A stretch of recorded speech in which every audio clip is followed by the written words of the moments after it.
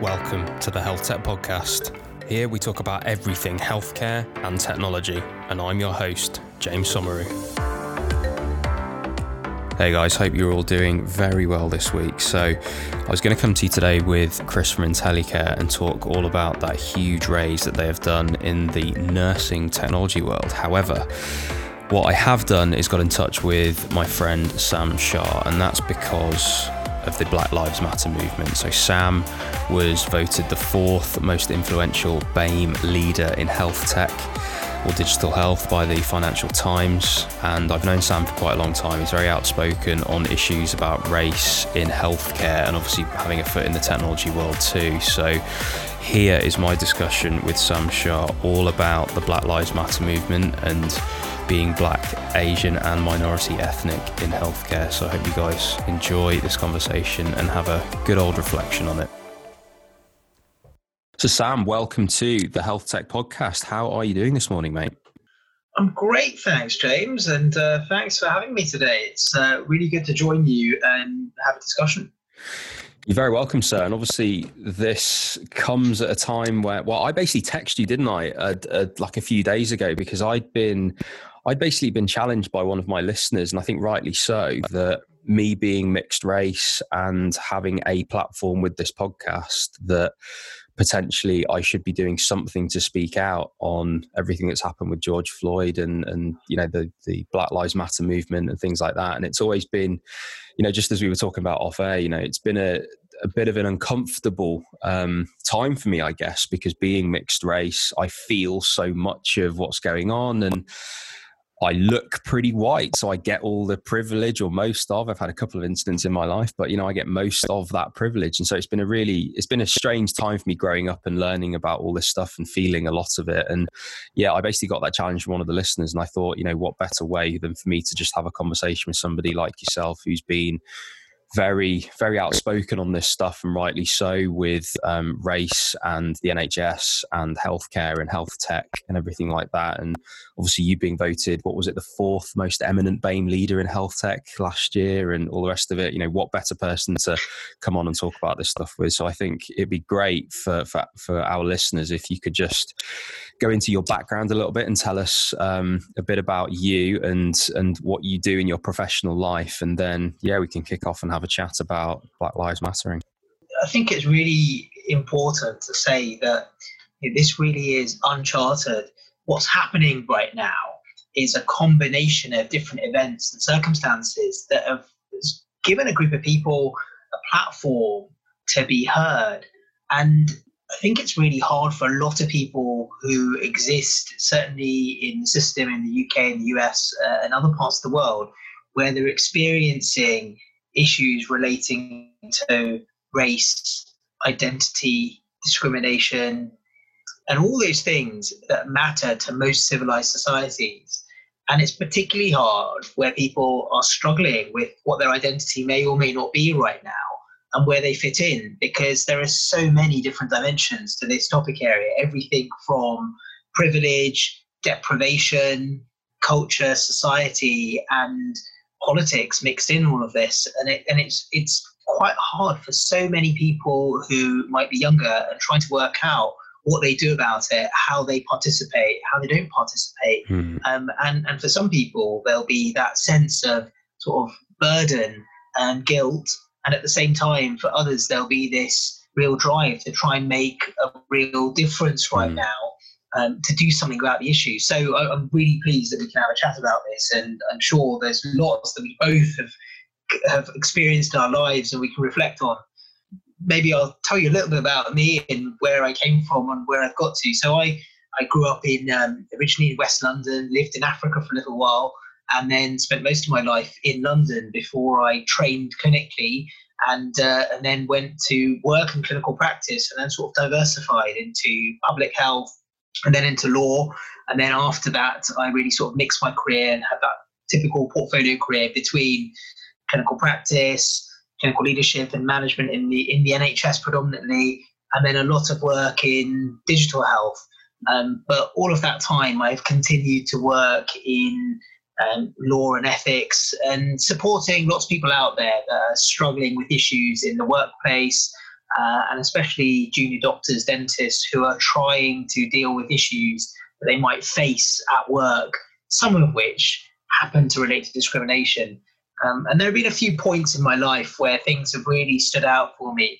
And one was when I was training in law, where I was working on a free representation case. And it happened to be a doctor. And this doctor had suffered what I can only describe as the worst discrimination I have ever come across. This lady wasn't black or Asian. She was from a minority ethnic group at that time, which happened to be an Eastern European community. She was from Poland. She was a very good doctor, but she was the only minority in her organization at that time. And it certainly showed amongst the clinical community what can happen. And even amongst doctors and surgeons and others, these things also happen. So that case really drove for me one of those things that has stood with me ever since, really. And that's been that this happens in all parts of society, and in some parts of society it's clearly even worse. And then we get into that topic of privilege, because some might say, well, clinicians, doctors, surgeons, others, actually, we might already be from a privileged group. Equally, others might say that the colour of our skin, our race, our background in itself may be one of those drivers that leads to discrimination and changes that position of privilege. And I don't think it's gone away at all. And I think whether people discuss it in those forms that refer to sort of bias and unconscious bias, or whether they're discussing outward discrimination or racism, I think it does exist in all walks of society. And that's one of those things that stood with me ever since. Dealing with that case always reminds me that these things happen in every part of society. And so since seeing that case then, it seems to be that was a point in your life that opened the door on this stuff for you. Once that door was put slightly ajar, was that something that opening Pandora's box and you seeing a lot more of this stuff and getting involved in more of this stuff? Is that how it kind of led to you being more outspoken on this? I'd certainly say there's been different points in my life where I've either been more or less outspoken about it. And I think I struggled a lot more when I was in training. So when I was a training grade and in my registrar years, in those years, I certainly had to toe the party line a bit more. It was those quiet corridor discussions from deans and associate deans and heads of school, which were all very much about keeping your head down and getting on with things and not stirring things up too much and raising issues. And people didn't want to know about the issues. So there came a point where I did have to quieten down about them. And if I reflect back, I do ask myself whether that was the right thing or not. Because you do see issues all around you in the workplace. I remember working in one department where it was very clear that different people were being treated differently because of the colour of their skin, and it was becoming obvious. Now, it may not be intentional, but it was happening. That was the outcome that was resulting in that department. And so over the years, there have been different points at which I've been more or less vocal about this issue. But something that did really get me started last year was around the time when NHSX was created. And some people will know because I was quite public about it. You were indeed, where there was a picture. Yeah, there was a picture of the senior team of what was then NHSX when it started. And unfortunately, that picture was not very diverse. Now, it was just a picture. It doesn't necessarily represent the cultures or values of the organization, but it was a picture. And it's a picture that showed a very homogenous looking group of people that were ultimately the arbiters of everything that's digital health related. And it didn't really represent society or the rest of the NHS. And at a time when there's been lots of discussion and talk about race, about equality, about diversity, about inclusivity in decision-making, it was disappointing to me that was the image that was portrayed out there of the organisation that was taking the lead on the sort of most novel area of healthcare, and one that would have an influence across the system. So that was certainly a trigger point.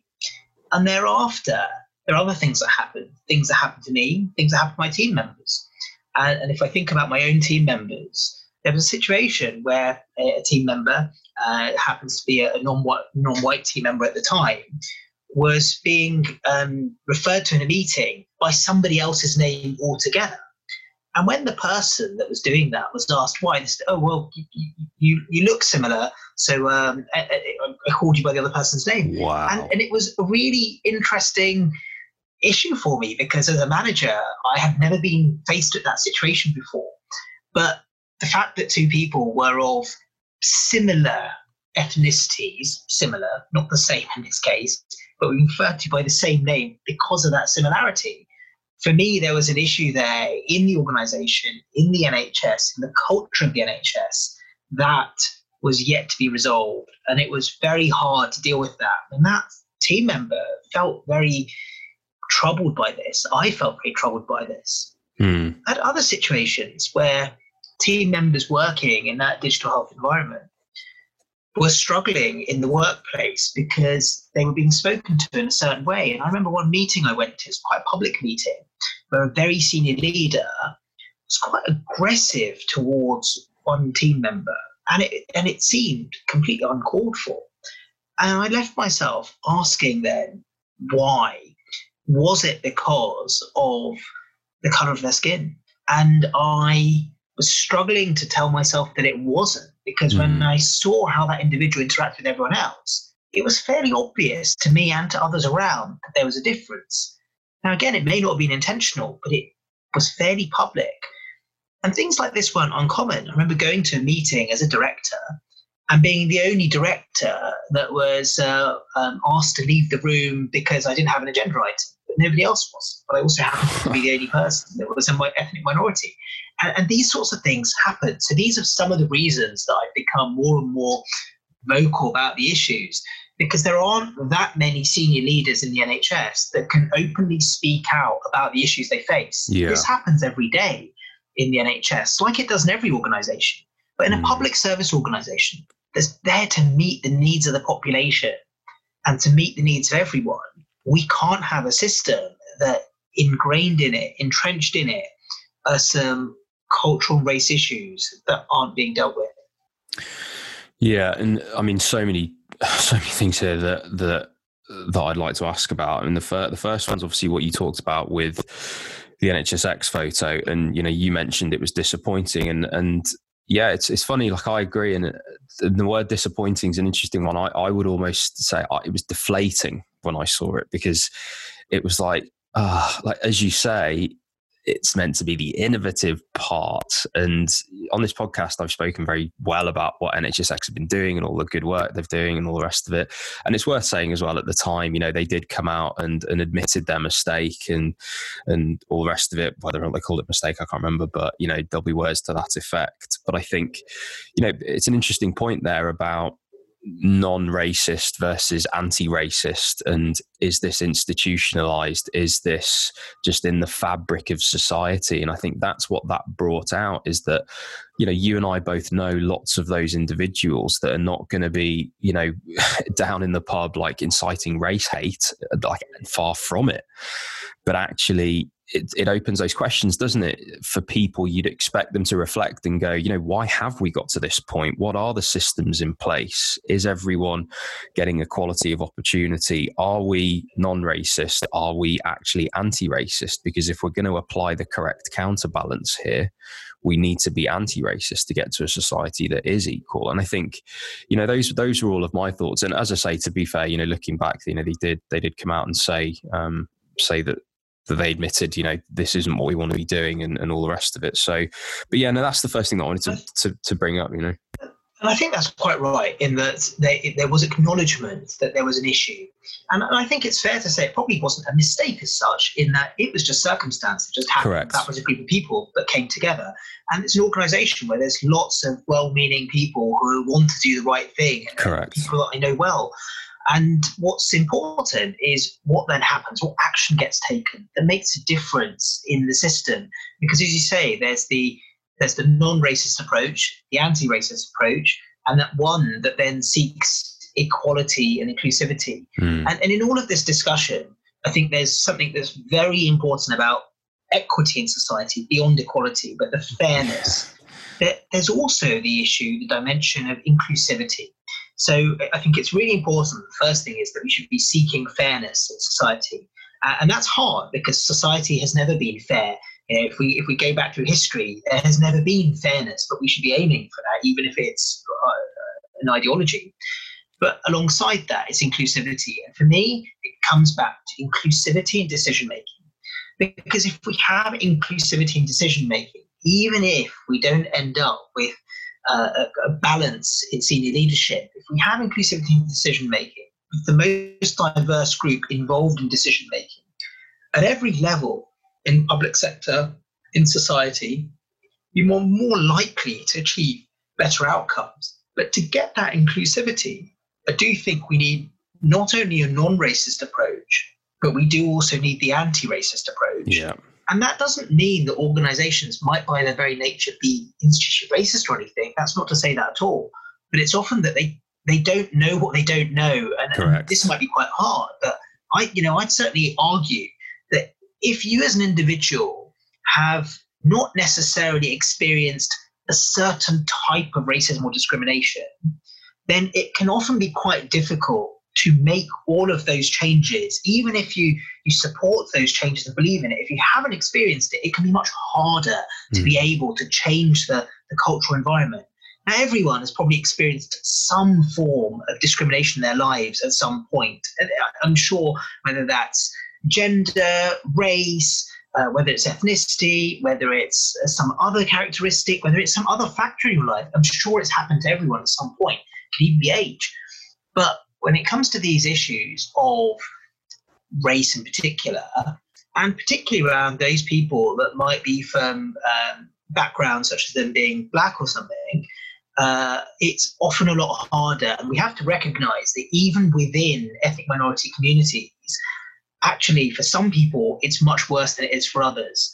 And this is where we get into that dimension of, who suffers the worst inequalities.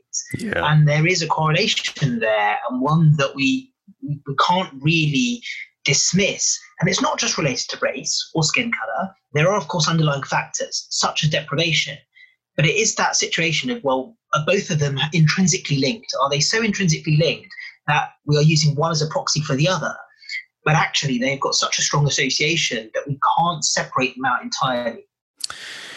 Yeah, and I guess, this brings me on to kind of what now? And I think there's so many uncomfortable realities for people, as you say, that might not have ever experienced, a true racist act, but they might have a visceral reaction if they see a group of black people or a black person comes to interview and they act differently, and that might be completely subconscious. And I think there's a lot of uncomfortable truths in there that people have to kind of ask themselves and dig deep. And I think it's funny, so many people that I have asked, do you act differently? Do you think you act differently in these different situations? A group of these people, someone comes to interview, like all the rest of it. People will always say no, but then you have to point to their track record, and then it's like, oh, actually, yeah, maybe you're right. And then there's this uncomfortable friction between them that they have to either accept it and reflect and go deep and inside themselves to understand that, or they just immediately reject and they just take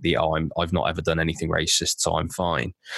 And it's such a tough reality. So I guess in terms of, solutions and, how to make this better, obviously you've got an interesting vantage point from medicine clinically, medicine managerially, and then obviously you've got a foot in the digital health and health tech world as well. I mean, taking any or all of those, what do you think are the things that people can ask themselves? What do you think are the potential solutions for what we've got going on at the moment? I mean, yeah, how do you feel about that stuff? The first thing is that if we ask anyone a question in society, it's very rare that we're probably going to get the individual's raw thoughts.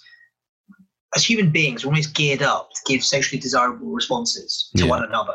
It's sort of part of our psyche, right? So, and especially as groups come together, that's more likely to happen. And I'm not saying it always happens, but it certainly is likely to happen. So there is a role here of using a whole range of techniques. And the first is getting to the point where we allow people to be comfortable with accepting that there's an issue, where people don't feel that they're going to be chastised if they recognize there's an issue and they want to do something about it. Because that's probably the hardest part, getting that degree of acknowledgement and acceptance that there is some sort of problem, or even if they don't think it's a problem, at least an issue that they want to discuss and air. Yeah. And the next area is, in the same way that we've made clinical safety everyone's problem, that we've had an approach to risk management that's everyone's issue out there in healthcare, we almost need to make this something that is so commonly known about and discussed that in the same way it becomes something that people want to deal with and that are not shy and scared of talking about. And so I need to get comfortable with the terminology. And even for me, as someone who is from an ethnic minority background, even I sometimes struggle with the right terminology. The other day, there's a whole discussion with somebody over to use the term BME or BAME, who is privileged and who isn't. As someone who comes from an Asian background, actually, can I really ever say that I haven't had privilege compared to other people I probably have? And from a professional background, we probably have those privileges. So the first thing I think is just getting people aware of what different issues are, what the terminology is, how we make them comfortable about some of that terminology and how they use it. The issues that face people in the workplace, and how they feel about them, whether they can feel that they can openly discuss them. Because I don't necessarily think that a senior group of executives inviting others into a discussion on kind of a one-off basis necessarily is going to solve the problem. So it has to be something that's more strategic, that's more programmatic than a one-off set of actions. And right now, as a result of what's happening globally and that people are working in a different way, there's a risk that we react to everything. As a society, we've recently, because of COVID, we've got used to reacting. We've got used to dealing with something right now because it's a problem. And it's possible that the entire movement of Black Lives Matters has generated a reaction. But what we need to work at is how we make that sustainable and how we make the action more sustainable. And there is a space here for digital health. And not because everything should be digitized, but there are a few things from digital health and technology that will probably help us going forwards. The first is probably data. It's easier for individuals to at least be more open or at least even declare their own preferences, choices in a digital space. And that might just be one way of getting data about users, about workforce, about the ways in which people interact that we may not otherwise pick up, or we may not be willing to pick up. And that could just be one thing that we use technology for. The other thing that we do have to work towards is ensuring that when we build and design technology programs, when we build and design technology and we think about its implementation, we do it with the mindset of reducing inequalities and improving equity of access to health services. Now, that does mean we have to confront the difficult topic that there are some people who are suffering not because of any other factor than their characteristics. And we have to deal with that. And there could be another space there where we use technology to identify that and almost design technology to cater for those groups more so than others and try and work with those groups, whoever they might be, and not just work with them, but almost hand over the responsibility, bring them into that decision making. And then there's something that we have to do much longer term, and that is use different ways of picking up and identifying issues. Now, technology is not going to be the solution to this. It's a cultural one, but it could be an adjunct. It could be a way of picking up that sentiment, the underlying characteristics of a discussion, of an image that helps people think and become more cognizant of the fact that there's something they may need to deal with. Now, of course, who knows, in 100 years' time, this conversation may not even need to happen anymore because society has become so mixed that this is no longer an issue that anyone faces. Yeah. But I suspect if the last 2,000 plus years of history are anything to go by, it probably still will be an issue in 100 years and probably more than 100 years.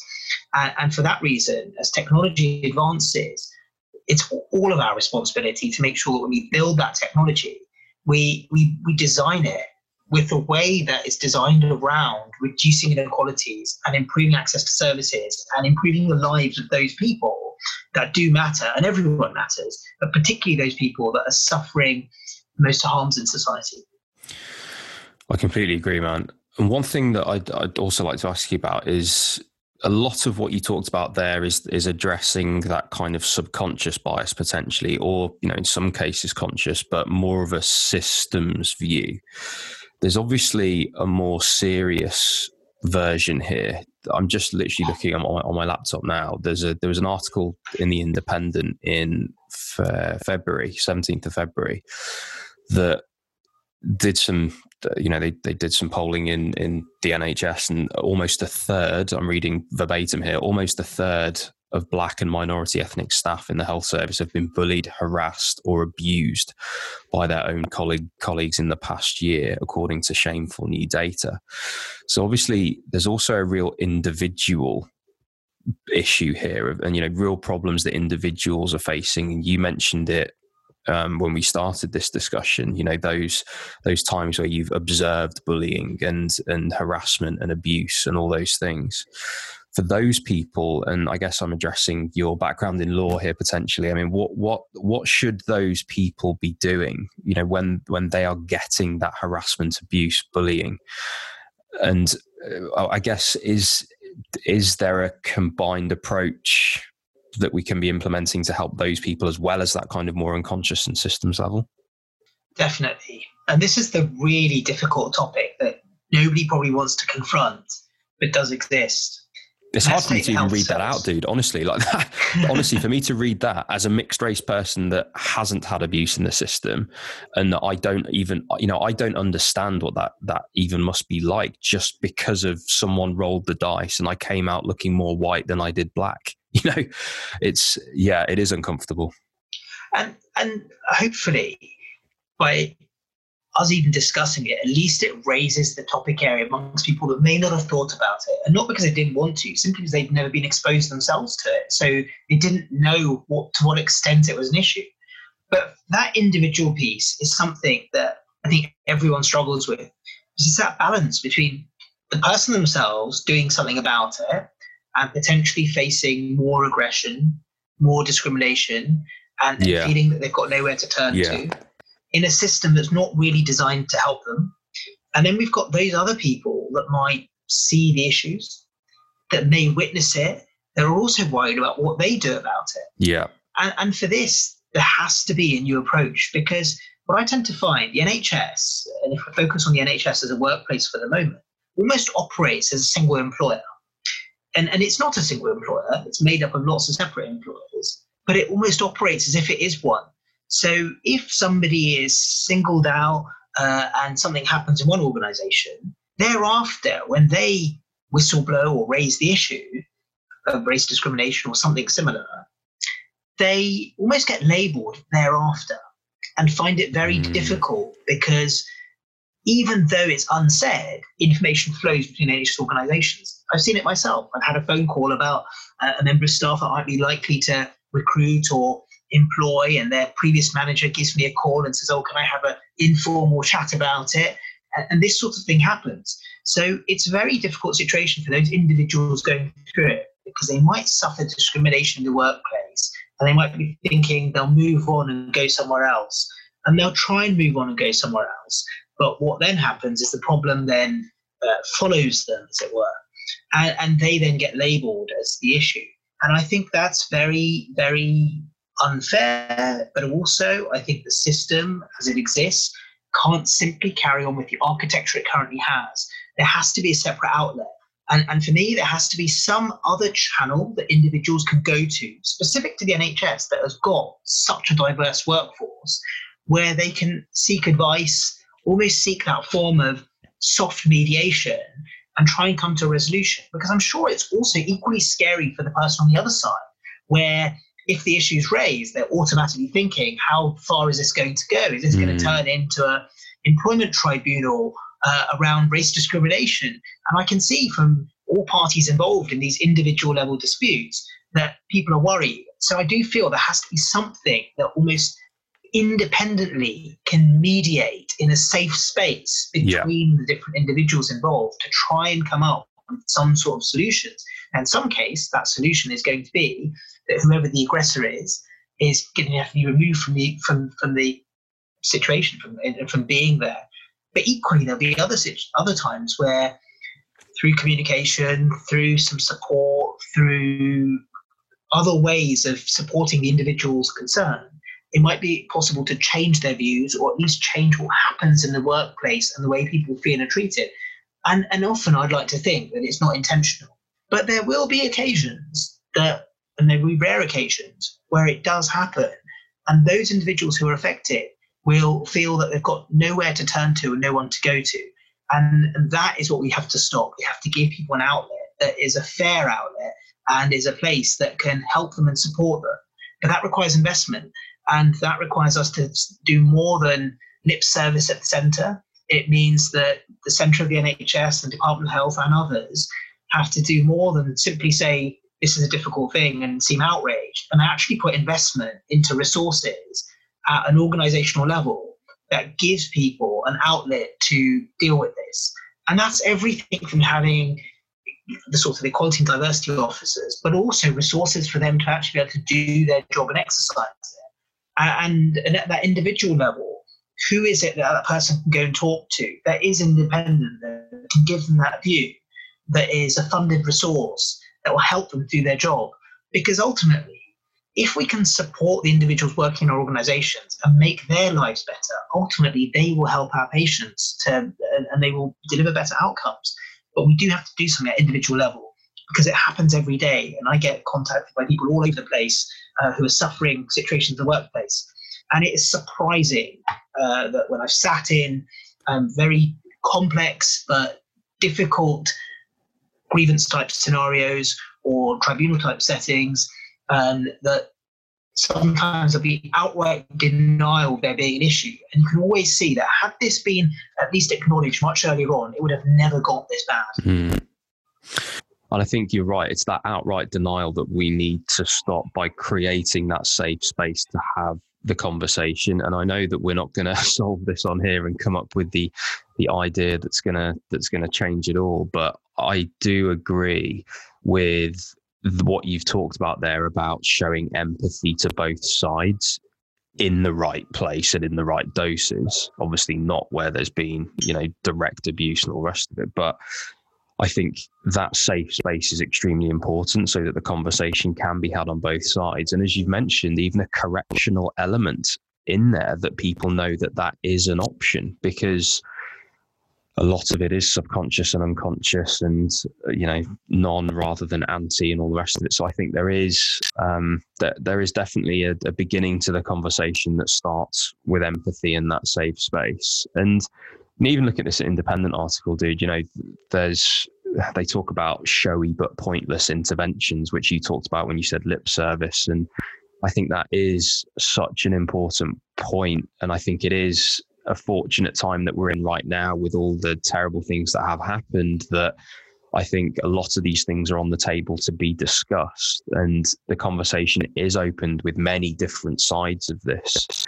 And I think it would be amiss to allow this time and opportunity to go past us without having these conversations and putting, as you quite rightly say, systems in place to find this, systems in place to correct this, and to allow all of those things to happen. It's not about necessarily pointing the finger and, coming down onto people in harsh ways or anything like that. And whilst there is a place for that at the worst end, as you've, as I say, eloquently put it, I think this is a time for more empathy and actually understanding and putting systems in place that can correct this stuff. But any final thoughts on that, dude? Well, I don't think that we're probably going to solve this in the next few years, let alone the next 100 years. And I think whatever happens, society exists, there will always be a dimension of this. But I think one thing that we can do is, for health systems, we can use different ways of trying to tackle this and recognize it's difficult for everyone involved, whoever they happen to be, whether they're patients, whether they're clinicians, healthcare workers, anyone in the workforce. It will be difficult for those people who might be Black, Asian, or from another ethnic minority background. And it will also be difficult for those people who aren't, because just even having the conversation makes people uncomfortable.